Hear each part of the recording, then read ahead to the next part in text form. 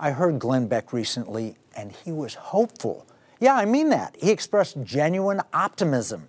And it wasn't based on the polls or the economy, the culture, or any of the normal things that people measure. Not Glenn. He saw something totally different, and I think he's right on. Glenn's reason for optimism stems from a subtle shift in tactics by both sides in the war between liberty and totalitarianism.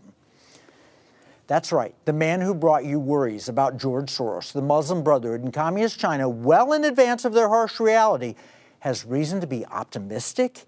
Let me tell you, I think he's right, and his message should spur us to action. Let's watch what he said. They've mastered something that we can't find our butt, if it was right in front of us. Mm-hmm. And that is storytelling. We suck at storytelling. We suck at telling the American story. We suck at, you're a religious guy. Mm-hmm. I know you've seen the really bad Christian movies, yes. Right?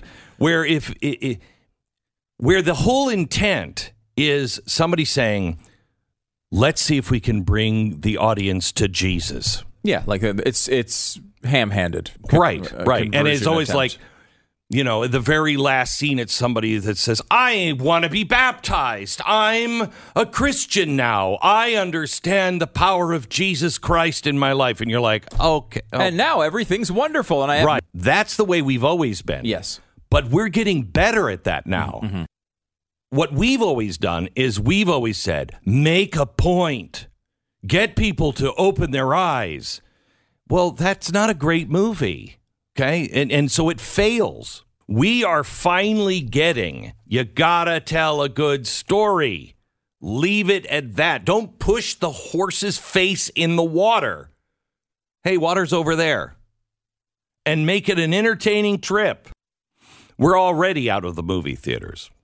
We're already on it. And the only thing that needed to happen was other people making a good product that entertained us. That's around the corner. They're in a losing position, and the power is about to flip. And I think that is really great news. Glenn nailed it. The left has gone so woke that they feel they have to make their point directly in every single everything. You have LGBTQ shoved in your face in cartoons.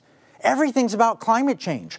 I even saw NCIS recently, a show that I love and have watched for years. In this episode, the bad guy was a blonde-haired, blue-eyed, female domestic American terrorist, while her fiancé was the patriotic American Muslim born in Afghanistan. Now, there's nothing wrong with showing that viewpoint, but the writers went out of their way to hammer home the point rather than telling a good story. They've lost the power of storytelling. We've said this before, but it's worth repeating. Our life is increasingly determined by politics. What you can say, where you can go, how you can raise your kids. Politics can tell you if you have to take an experimental vaccine or wear a mask. Politics determine whether or not you have a job or can start a business. Politics is upstream from your life, but culture is upstream from politics. Before we had the cram down of transgender wokeism in our libraries and elementary schools, there was Will and Grace. This marginally popular TV show normalized LGBTQ issues and played a powerful role in transforming the culture. It did so with storytelling. Storytelling is a powerful weapon in the culture war, but it's also an economic weapon. Did you know that before the pandemic, total annual box office receipts were $42.5 billion per year? That's big. But when you add in TV, streaming, music, and video games, the entertainment industry totals well over $700 billion per year. This is a huge business, and it has an impact on your future, but it also has an incredible opportunity for wise investors, those wanting to take back our culture. The best way to influence politics is storytelling. The leftists owned this when they were out of power. Now that they're in power, they've become so ham-handed that they've lost the art. The good news is that there's a brand new breed of conservative storytellers rising. They understand the subtle art of persuasion, and they're producing terrific content. We're fortunate enough to have two such artisans in the Economic War Room. They're friends, award-winning filmmakers, and powerful storytellers. Welcome, Joy and Matt Thayer. Thank you so much. Thank you, Kevin. Hey, I'm looking at your bio, and a few things jump out. The first one is Sparrow Pictures. What's the story behind that name? Well, I've always, God's word on my life has always been hope. And I've always walked away from a lot of situations where people have just said, you're just always so hopeful. And so I felt like God was calling me to be a bringer of hope. And so when it came time to, come up with a movie studio name or a production studio name, I was like, well, I don't want to call it Hope Pictures because that's, it's right on the nose, right? So, well, what if we were to find another word? And so I dug into like Latin, and I found that sparrow means to hope in Latin. And so it's literally Hope Pictures, but it causes a lot of people to ask the question of like, well, what is that? And then all of a sudden it's like, oh, that's cool, So that was how the origin story of that. Well, that's awesome. I know you've done some documentaries. One of them was The Trump I Know. Tell us just briefly about that. Yeah, so I had worked on a film called Unplanned, and our Twitter account had gotten taken down on accident. And on the day that the movie was released. On the day that the movie was released. And so our executive producers ended up going out to meet up with Laura Trump and Mike Pence. And one of our executive producers, Joe Knopp, ended up becoming friends with Laura Trump. You want to share how that went down? Yeah, so they just hit it off, and they're just both from Middle America, and both have some really amazing kind of origin stories of like Laura becoming, and they just swapped stories, and all of a sudden they were like, Joe's like, these stories that you're telling me about the family and you, and like, why don't we know these as Americans? And so they talked about creating a documentary where we interviewed a lot of the women in Trump's orbit, and so it was kind of like right in the middle of the lockdowns and stuff like that. And so my friends Joe and Daryl came to us and said, "Hey, would you help us, Joy, produce it and Matt direct it?" And so we jumped on the plane and went out there, and we filmed and produced and edited that whole thing in 3 months. That's amazing. And as far as I know, it's the only documentary about President Trump that actually has an interview with him in it. We interviewed him in the White House, and I think we were the only documentary team allowed in there.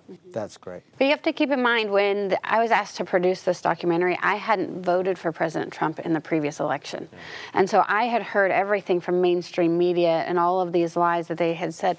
So by this time, my father-in-law had voted for President Trump and kept pointing out all of his policies and said, look at what he's putting in place. Look at this stuff. Look at the stuff that they're not talking about. So now I'm at a spot where I'm becoming pro-Trump, and so I start reading his books, and I said, if we get out there and I find out this is all garbage and everything, I'm going to pull the plug, and I will not produce a project that's just going to be fake. I'm not going to do a puff piece, that kind of stuff. So we actually got to interview firsthand all of these women. So we got to interview Kayleigh McEnany in her home with baby Blake, and we got to interview Laura in her house and Pastor Paula White, and find out that Trump has called her his pastor for over 2 decades and all that kind of stuff. And I started reading all of either books about Trump or by Trump, and he's been consistent over the years in the 70s, the 80s, and 90s on where America was headed, and then the policies that are pro-black, pro-female. His first Trump Tower was built by a woman, or how did that go? Architect was a woman, and so we got in the middle of it, and we just used our craftsmanship to share the truth, to tell a story. The Trump I Know. Yeah. All right, we're going to have to take a break. When we come back, we'll talk about some of your other works and the way we can impact culture. Matt and Joy, you've got incredible bios, and you're telling amazing stories. 14 Telly Awards? That's impressive. Best documentary at the 2019 Catalina Film Festival? Also impressive. You've taught film production, you've taught classes, and you've written, directed, and produced thousands of corporate and commercial projects. 2 projects for the Republican National Convention in 2020? Mm-hmm. Wow. And local production company on an episode for the 25th season of BBC's Top Gear, which is a great show. One thing caught my eye, Lemonade. 8 million views on YouTube? Yep. Yeah. That's incredible. It's a great story. Can we watch a clip? Absolutely. Yeah, that'd be great.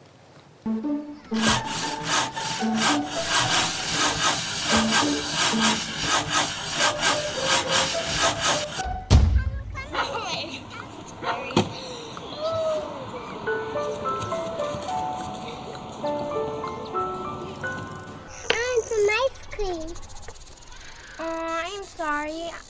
I only sell lemonade. Do you want some? No, I want some ice cream.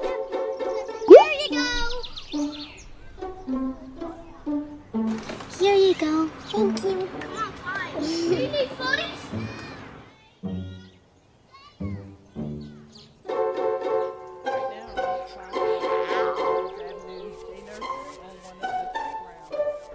Do you have puppies? Puppies? Can't you read? I sell lemonade. Do you have any puppies? Here you go. How are you? I'd like a Happy Meal, please. Do I look like McDonald's? Here you go.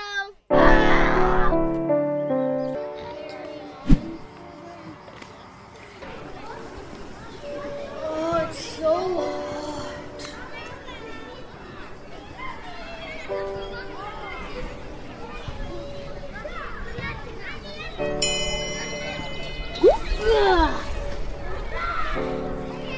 Do you have... Oh, yes.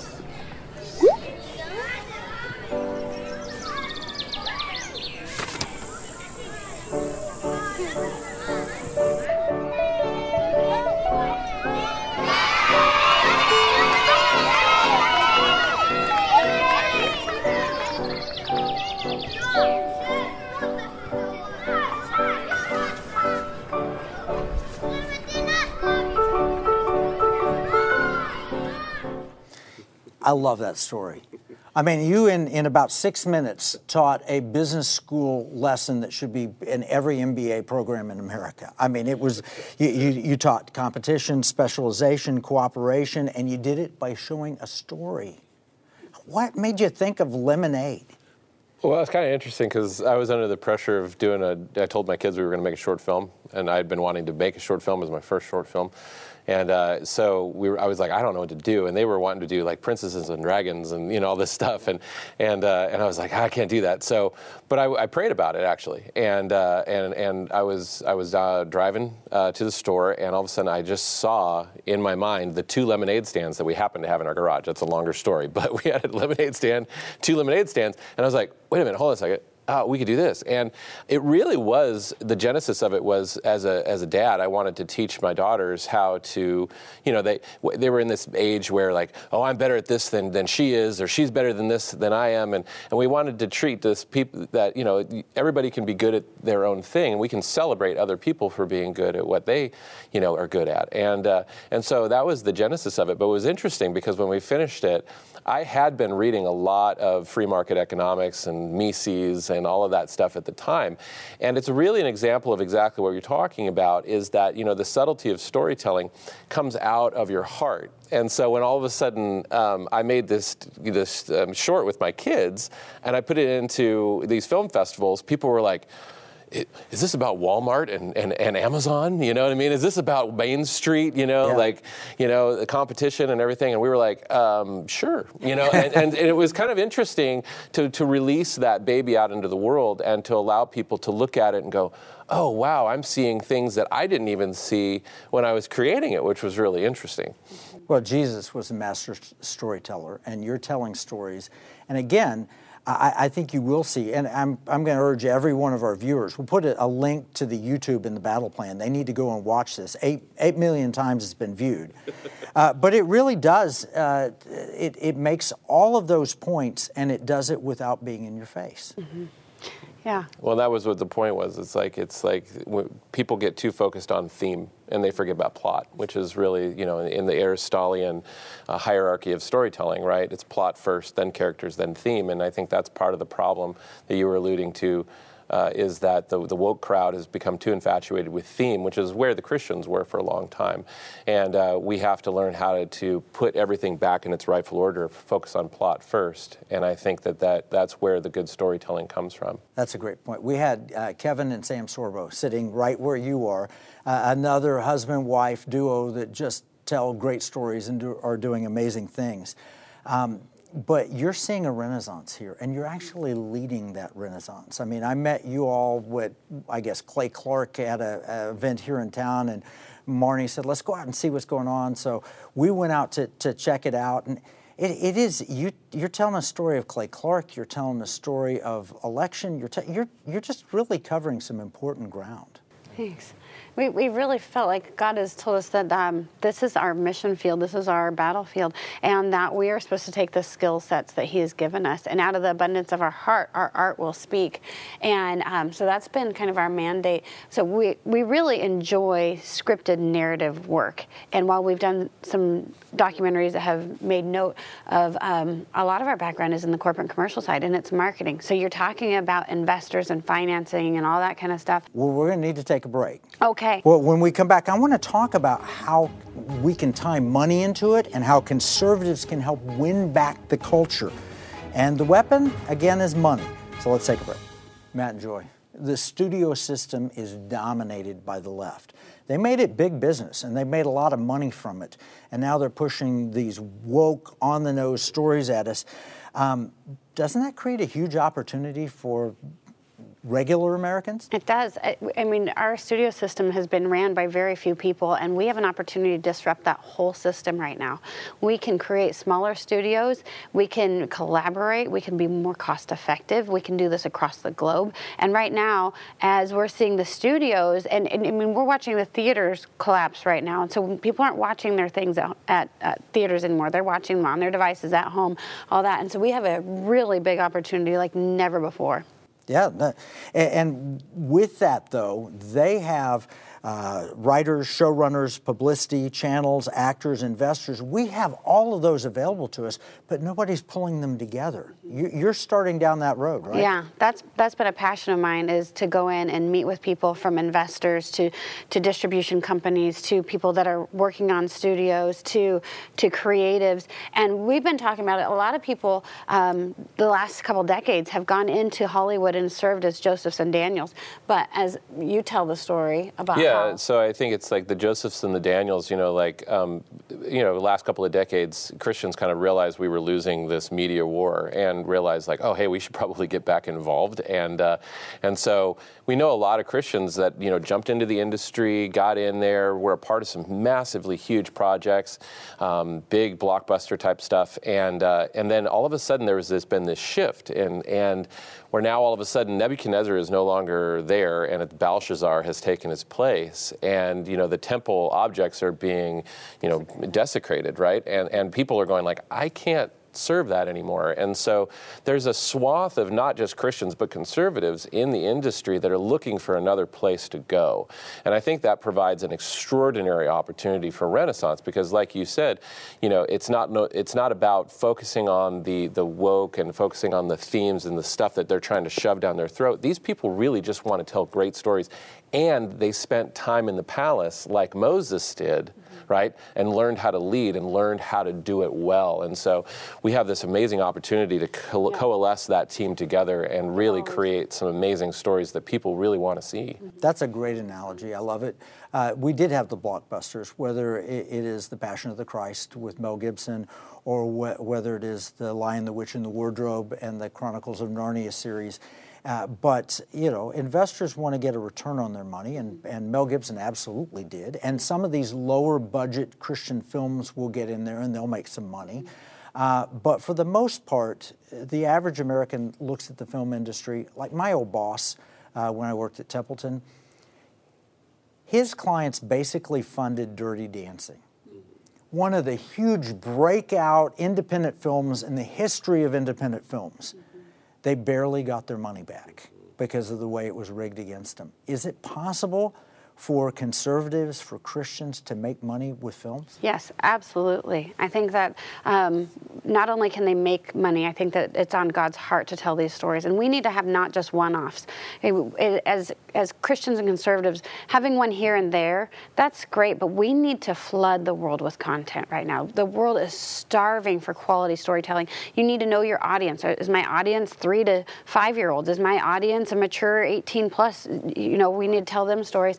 And so not only can there be a return on investment, if you are investing in a project that's $250,000 and you get a return on investment and they make money of $500,000, that's great, that's small. So when you're talking about making a $50 million film and it makes $100 million plus in the box office or more, then those are really great returns on investment. So we actually need to get down to the nitty gritty and share the details. Like we've just overlooked so many things in storytelling. And I think that it's the economic model is there, right? It's not because so Christians have become, because of our theme-based ideas of how to make movies, you know, we've become like passionate about like these causal one-offs, right? Where it's like, oh, give me some money so I can go and make my little $10 million movie or whatever, right? But we need to actually be savvy about it. We need to come at it as an investor and say like, okay, well, let's get like 5 or 6 ideas together. Let's package them properly. Let's like bring a business, diversify. Treat it like a business, exactly. And I think that's one of the biggest problems that Christians have had over the years is we haven't treated it like a business. We've been treating it like a charity. And some of the things that we haven't done very well is product placement. So I watch Transformers and you're just like, this is a giant car commercial. And they've done that really well. And so if we actually want to fund American-made products and that kind of thing, you can use product placement in your stories and you can do it naturally and organically. And so it's becoming a marketing tool. It's become an investment tool. You can sell these products. You know, Disney has capitalized on toys and they have capitalized on board games and those kinds of things. And we have been thinking way too small. And so we need to actually explore all of the things. We either think way too small or we think way too big and we expect everybody's going to beat a path to our door and as soon as this is released, everybody's going to love it. And it doesn't work that way. Yeah. No. So. Well, and I think that what's really encouraging, what I really loved about the clip that you brought from Glenn Beck is that because we started teaching classes about 10 years ago, and we would teach our students, like, don't try and hit the ball hard. You know, if you're learning how to play golf, right, you don't go out there and just try to whack it as far as you can. You try to hit the ball straight. And to me, storytelling is entertainment first. Hit the ball straight. Spielberg made Jaws before he made Schindler's List, right? It's like you got to learn how to entertain people so that then you can come in and tell some meaningful stories that change and shape culture. And that's what I think that Christians are finally kind of like getting around to doing, and they are giving us an opportunity because I was surprised at how badly they've become these evangelists, these woke evangelists in their films. Yeah, no, they've dropped the ball. We can pick it up. I think you've got. Where can people see more of your work? Where do they need to go? Well, right now, you can go to reawakeningseries.com. That's the documentary that you mentioned that we're working on with Clay Clark, covering the Reawakening Tour and some of the themes that are going on in there. And reawakeningseries.com. There can also go to theTrumpIKnow.com, which is the documentary that you mentioned also. And then spiropictures.com is our actual website. So great. Well, thank you so much for coming in. We'll put all that information in our economic battle plan. I've got some other good news for you. We're training up a generation of financial advisors who will be making investments to not only get a return on their money, but also to have an impact on the culture, and hopefully doing it with people like you. And would you come back on the Economic War Room Show, and will you come back to our training as we train these financial advisors? Absolutely. We'd love to. There are 3 things you can do with your money. You can spend it, you can give it, you can invest it. Jesus taught us in Luke 16:11, and I'm paraphrasing. He said, if you're not faithful with your money, nobody is ever going to trust you with true riches. So we got to get the story right first. We got to get our money properly invested, not in the woke, but in good things that entertain. We got to be wise in what we're doing. And to do that, you're going to need financial advice. That's why we train financial advisors. If you have a stockbroker, financial planner, CPA, or insurance agent, ask them to help you weaponize your money. If they don't know how, send them to our training, economicwarroom.com/advisor. Nominate them. We'll train them. We'll help them help you. And if they're not willing to do that, maybe you need a different financial advisor. You can learn all the things we talked about on the show at economicwarroom.com. Go there and download the free battle plan for this episode and all our episodes. Remember, what we see as a marketplace, our enemies view as a battle space. This is Kevin Freeman from the Economic War Room.